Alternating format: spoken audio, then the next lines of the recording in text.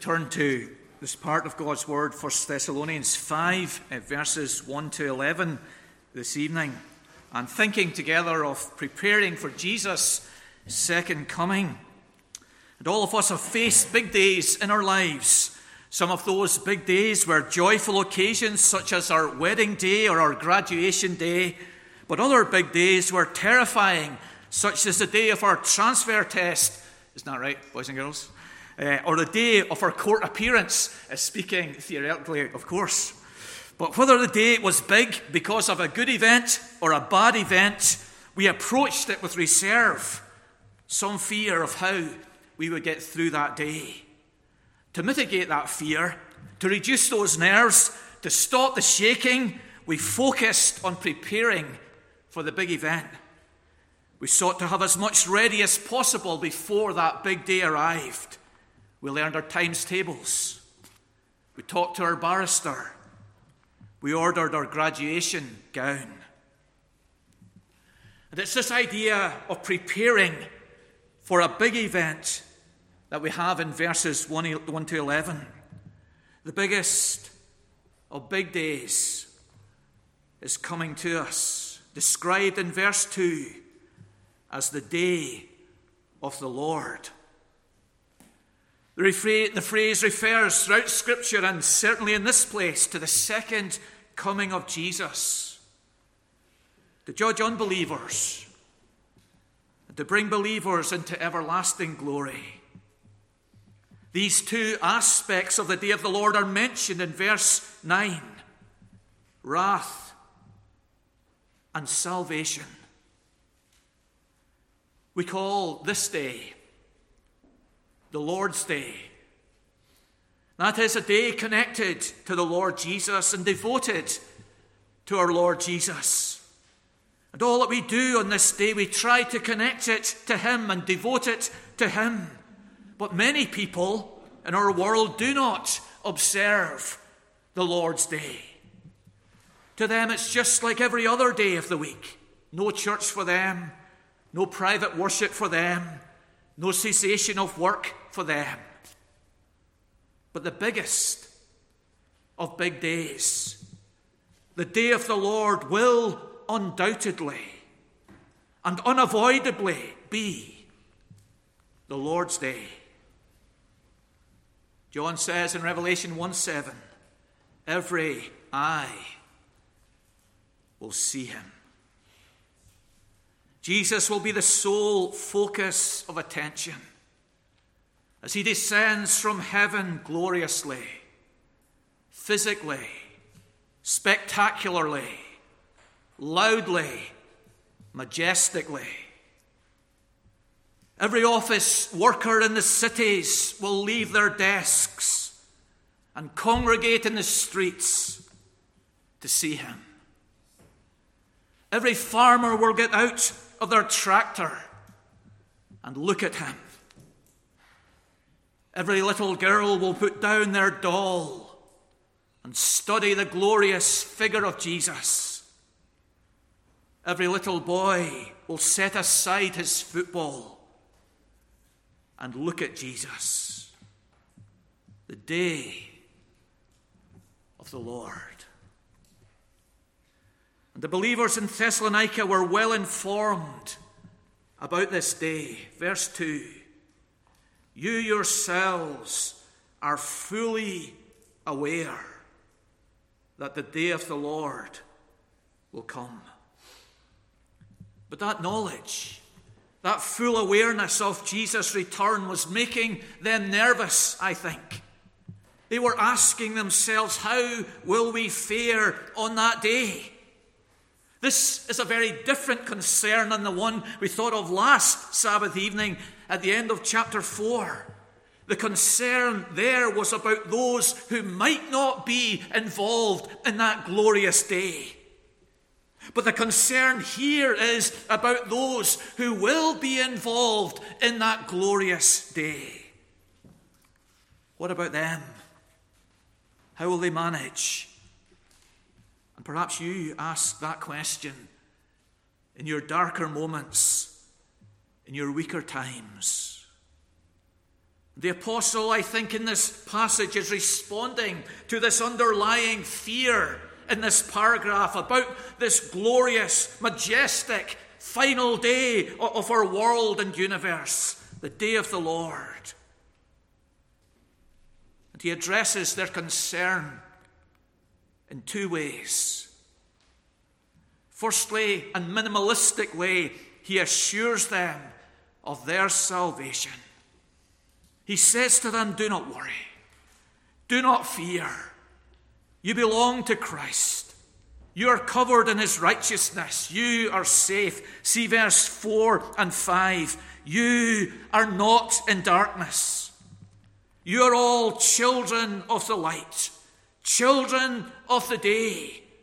And again in verse 8, he gives this assurance: we belong to the day. Having believed the gospel, they are not to be uncertain of their final salvation. They are safe. But secondly, rather than being paralyzed with fear and doubt or uncertainty about their future, the apostle argues that they are to prepare for that biggest of big days by living fully for Jesus. And it's this aspect of preparing for the return of Jesus that we emphasize this evening, which is emphasized in this paragraph. The apostle identifies 4 ways as we move through these 11 verses of preparing for Jesus' second coming.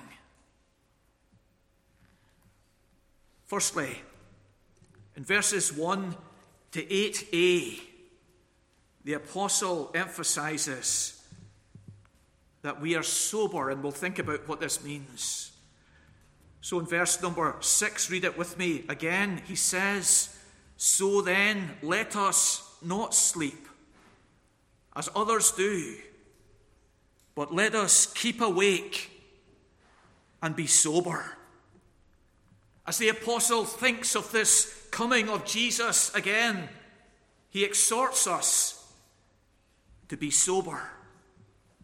Again in verse 8, he uses this same exhortation, but since we belong to the day, let us be sober. Here is a way for us to prepare for the second coming of Jesus. Now, metaphors are multiple in this opening section, verses 1 to 8a, so I'll try and steer you through the apostle's thinking here. The big metaphor used by the apostle in these verses is from the daily cycle of light and darkness, day and night.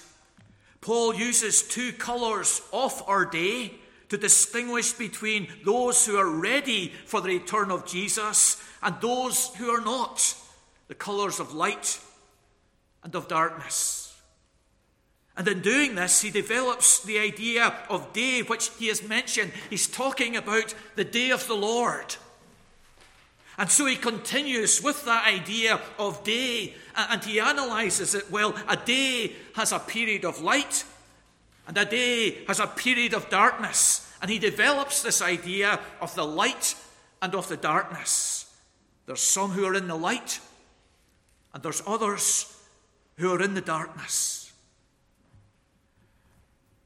In interpreting these 2 colours of day and night, of light and dark, the apostle interprets dark as representing sinful actions and a lack of understanding.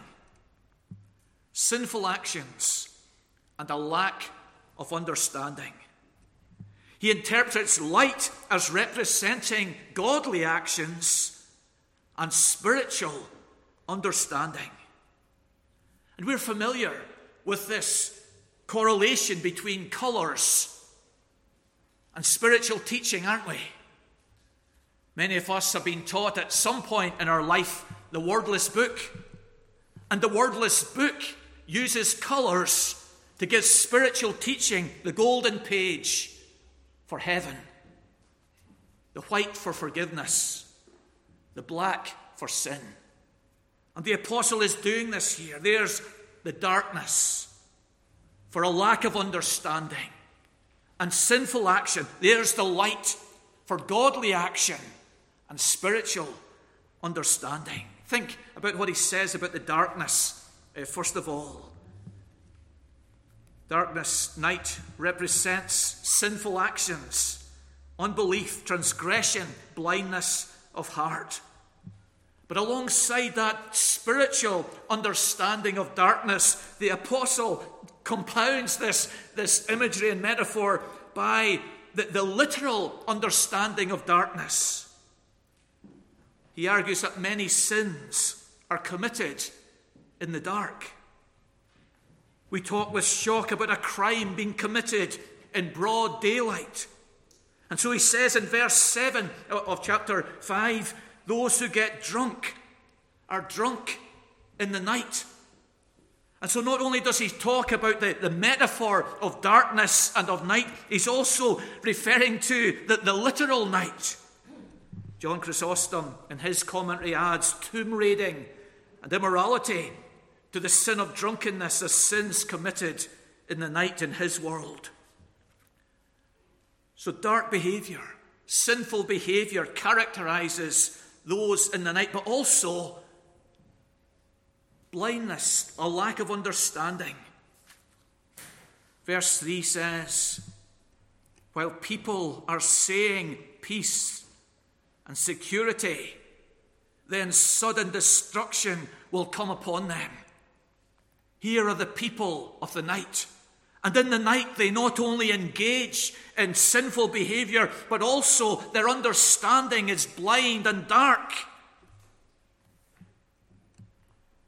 They're not aware that Jesus is coming again in power and glory and majesty. They have wealth, they have health, they have success. They lack for nothing, but they have no thought of God, no fear of meeting him, no care for their soul. They are in darkness. They are blind in their understanding, ignorant of the danger that they are in. And the apostle links this false sense of security to darkness in verse 4. But you are not in darkness, brothers, for that day to surprise you. So being surprised by Jesus' second coming is linked to the people who are in the night, who are in darkness, who have lack of spiritual understanding. To emphasize his point here and to give us some light, some help on this complex matter that the apostle's looking at here, he uses two well-known illustrations of something coming suddenly upon us. The labor pains for women, or the thief to a house. Both experiences, unannounced, without warning. So the return of Jesus will come to those in the darkness, suddenly, unexpectedly. But in contrast to that, there are those in the light. In contrast to those who are sleeping, to those who are engaged in wrong behavior, to those who are lacking spiritual understanding, are those who are in the light. And those who are in the light have an understanding of the return of Jesus. Verse 1, he says, now concerning the times and seasons, brothers, you have no need to have anything written to you, for you yourselves are fully aware. Here are people in the light. It is probably true that within a Reformed tradition, there's not enough preaching on the second coming of Jesus. We're afraid, aren't we, Tim, of interpreting Revelation wrongly. The 7 bowls, the 7 seals, the 7 trumpets are engaging in speculation about the second coming. But despite that, we know he's coming. We are in the light. And the behavior of those in the light is described as being sober. This is coming to our point now. Verse 6, let us keep awake and be sober. Verse 8, since we belong to the day, let us be sober. We're not in the night with the spiritual darkness and the wicked behavior. We're in the light. And in the light, knowing that Jesus is coming again, how does that impact us? What do we do? How do we live? He says, since we belong to the day, let us be sober. Sober does include the narrow meaning of not being drunk. Drunkenness may have been a common sin in Thessalonica, and so it's specifically mentioned here in these verses. But this command also includes the more general meaning of being self-controlled. The drunk person is not in control of herself, but we are to be sober. We are to be in control of ourselves, of our thoughts, of our words, of our actions as the servants of Christ. And as we think of Jesus coming again, and of us standing before him, and of us seeing him in his glory and being with him forever, we want to live in the light. We want to be sober. We want to be controlling our lives so that we will please him and look forward to him, not with masses of guilt, but with joy and anticipation. Linger over the mention of drunkenness the apostle picks out here. This is the one sin that he mentions in these 8 verses. And we should be clear, young people and older people too, that drunkenness is a sin. It's not a weakness. It's not a bad habit. It's a sin. And in my ministry, I have had more cases of professing Christians who were older people struggling with alcohol addiction and drunkenness than with young people getting drunk. This action belongs to the children of darkness and to the works of darkness. Drunkenness is included in numerous lists of sins in the New Testament. Local Bangor girl Sarah Martin has been describing her struggle with alcohol on the BBC Northern Ireland website over this weekend. Her addiction began drinking socially with her peers on nights out in Belfast, but progressed. She blames a low sense of self-esteem. She describes in detail the blackouts that she had, not remembering whole nights out with her friends. Robs us of our self-control. This people of the light, people expecting that glorious return of Jesus, our Savior. We are to be sober, self-controlled, waiting for him. Because we have work to do, service to render, people to evangelize, children to raise, backsliders to restore, church members to encourage. We need to be sober. Firstly, let us be sober. Secondly, let us dress up. This is verse 8b of our reading here. Let us put on, or having put on, the breastplate of faith and love, and for a helmet, the hope of salvation. And here is the second command that the apostle highlights as he discusses here the coming day of the Lord. As these believers anticipate it, he encourages them with this statement in verse 8b. The metaphor used here is from the Roman soldier. The soldier is linked to the previous point, probably of being sober, as an example of someone who is sober, who is awake, ready to respond to any impending danger. The 2 pieces of protective armor which a Roman soldier wore are mentioned here in verse 8, a helmet and a breastplate. Both were made of leather, chain mail, or metal, and covered the vital parts of the body. The soldier didn't wear his body armor when he kicked football in the back garden with his kids. or cleaned out the gutters of his house, or played chess with his neighbour in the front room, but he wore it when he went to battle. That's the point being made here. As we prepare for Jesus' second coming, we're engaged in a spiritual conflict. We're to take these pieces of armour, faith, hope, and love. Faith in Jesus alone for salvation, love to the church and all people, and hope of the second coming of our Lord. These three graces which define a Christian, as chapter 1 indicates, help us prepare for the second coming of Jesus. They differ from the armour God put on in Isaiah 59. He is going into battle with his breastplate and his helmet, which the prophet depicts there. But we are in a different role. And we put on the breastplate of faith and love on our heart and hope in our minds.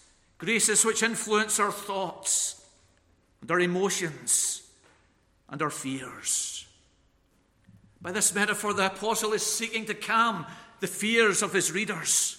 He says, you have put on the breastplate of faith and hope and love. He's assuring them that they are ready for that great day. Some depictions of the day of the Lord in the Old Testament prophets is deeply scary.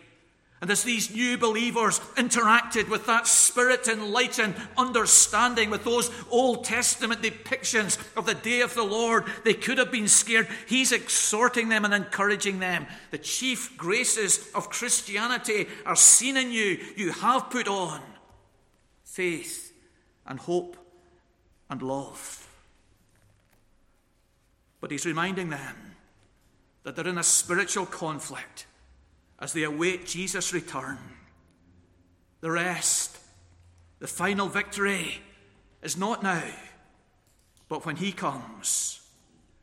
We're soldiers in this world, called to fight for our Lord and to serve him in this world. Our great enemies are the world and the flesh and the devil.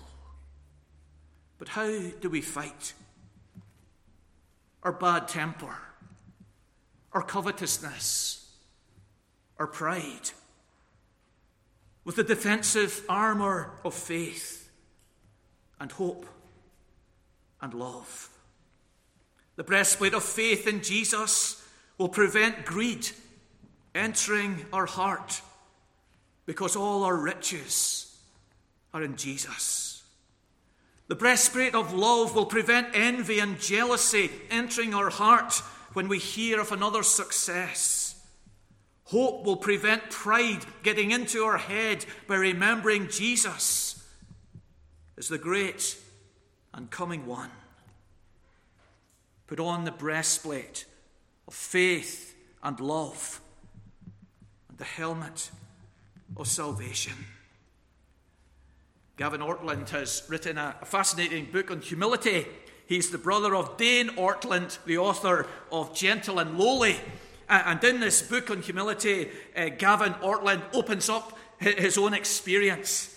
He said that he began to hear of the success, the far greater success, of his brother's book, Gentle and Lowly, selling by the millions. And his had a trickle of sales, although it's a good book. And early on he said, I made this determination that every time I heard of the success of my brother's book, I would pray that it would be even more successful. He put on the breastplate of love, which prevented the arrow of envy entering his heart. As we prepare for Jesus coming again, we're to have on the breastplate of love for the brothers and sisters, and faith in our Lord Jesus Christ alone, and this hope of salvation guarding our minds and hearts, that we won't get entangled with the matters of this life and consumed with the here and now, but this hope of salvation will keep our minds rightly focused from all those arrows of temptation which are leveled against us. Thirdly, let us look up. We're moving on to verse 9 and 10. And here the apostle breaks in now, moving away from these practical commands of sober up and dress up into this doctrinal statement in verses 9 and 10. And we're amazed incredibly how often he interjects doctrine into very practical pieces. And read with me these verses, 9 and 10. For God has not destined us for wrath, but to obtain salvation through our Lord Jesus Christ, who died for us, so that whether we are awake or asleep, we might live with him. The focus changes from what we do to what God has done for us in Jesus. And this is the key preparation for Judgment Day, the redemptive work of God in Jesus. He has died for us. He has paid the price that our sins deserve so that we might be forgiven and made ready to meet God beyond the works of light, beyond the armor of faith, hope, and love. Is the gracious work of God in Jesus for us. So we are to look up, to look away from ourselves to the grace of God in Jesus. And two aspects of his gracious works are mentioned here: election and atonement. Election in verse 9, by God the Father. God has destined us to obtain salvation in eternity, in his sovereignty, with nothing connected to our faith or repentance or good works. He has destined us. And they did not need to be afraid of the return of Jesus, because God in heaven had destined them for salvation. And Paul has already described how he was sure of this in chapter 1, verse 4, knowing that they had believed the gospel that he had proclaimed to them. The atonement of Jesus is that other gracious work in verse 10, who died for us. What makes the thought of the final judgment scary for us is our sins. But we look up to Jesus and remember that he has died for us. He has suffered the wrath of God, which we deserve. So whether alive or dead, when Jesus comes again, awake or asleep, we will be with him. Boys and girls, I used to go along to a mechanic, a great mechanic, very kind mechanic, and he would give us the bill at some point afterwards. And on one occasion, I had this bill to pay him, a substantial bill. And I went 3 times to his garage, and he wasn't there. And it was awkward. I tried to avoid him in the street. I had this bill that I needed to pay him, and tried to pay him, but I couldn't get round to paying him because we didn't meet up at the same time. And what calms us as we anticipate this biggest of big days is what God has done for us in his grace. Our debt is paid, and we look forward to being in the presence of Jesus forever.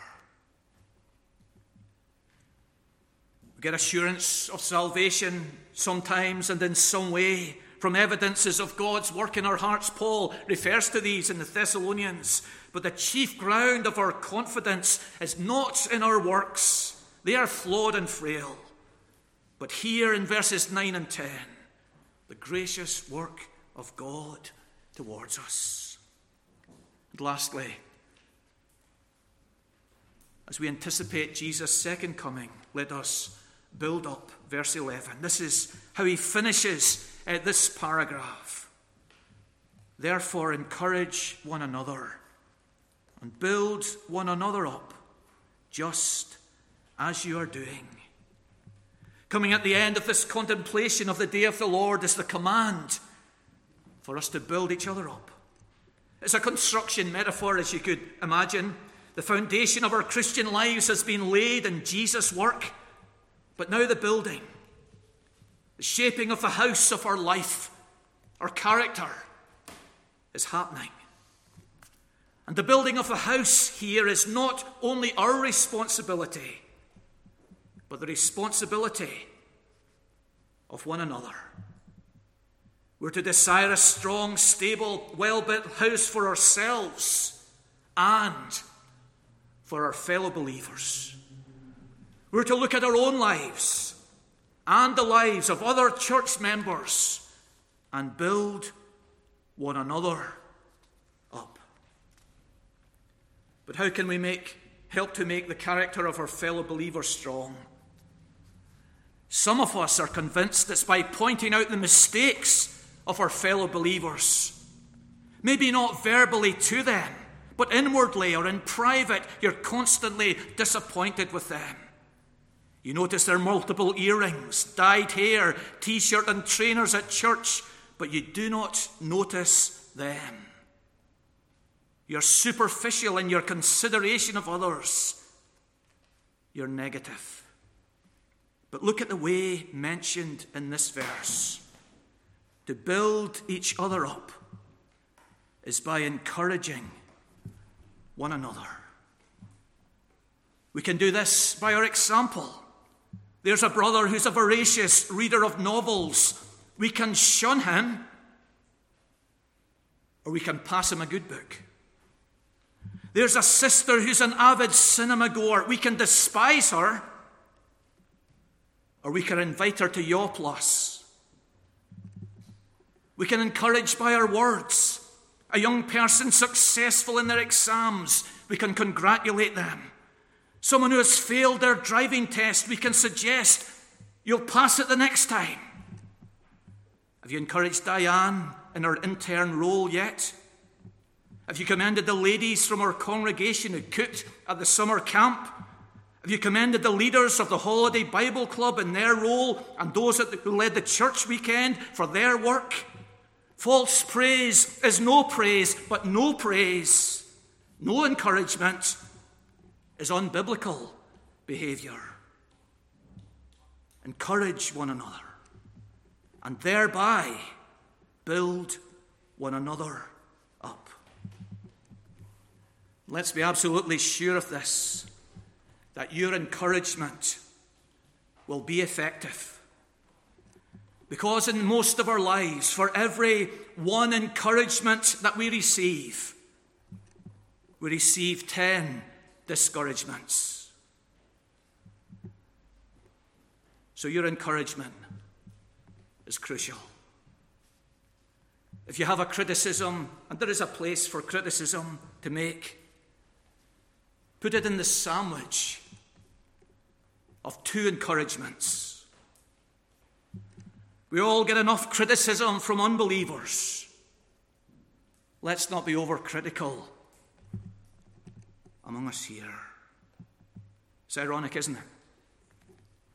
We think our criticism will help the person, build the person up, make them the man they should be, the woman they should be, but the reality is that it could destroy the person.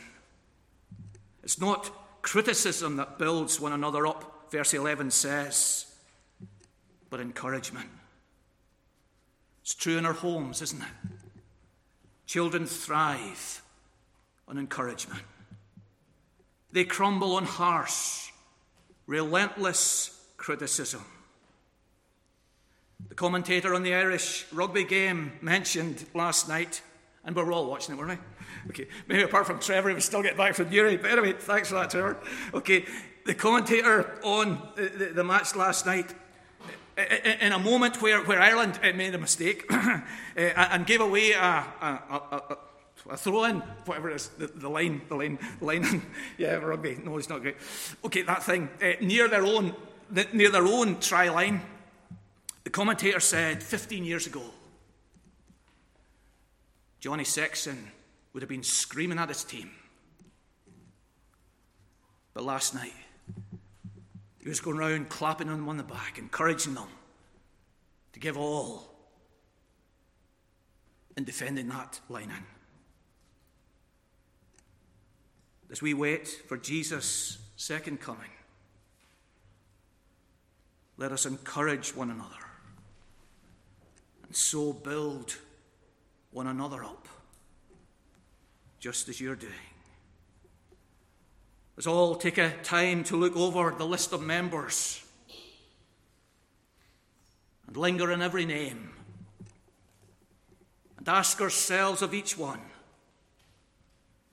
how am I building him up? How am I building her up as we wait for Jesus to come? So what are you preparing for today? Our home, we're preparing for a couple of birthdays this week. But far greater than these events is the return of Jesus. And we are to think of it and prepare for it by sobering up, by dressing up, by looking up, and by building one another up.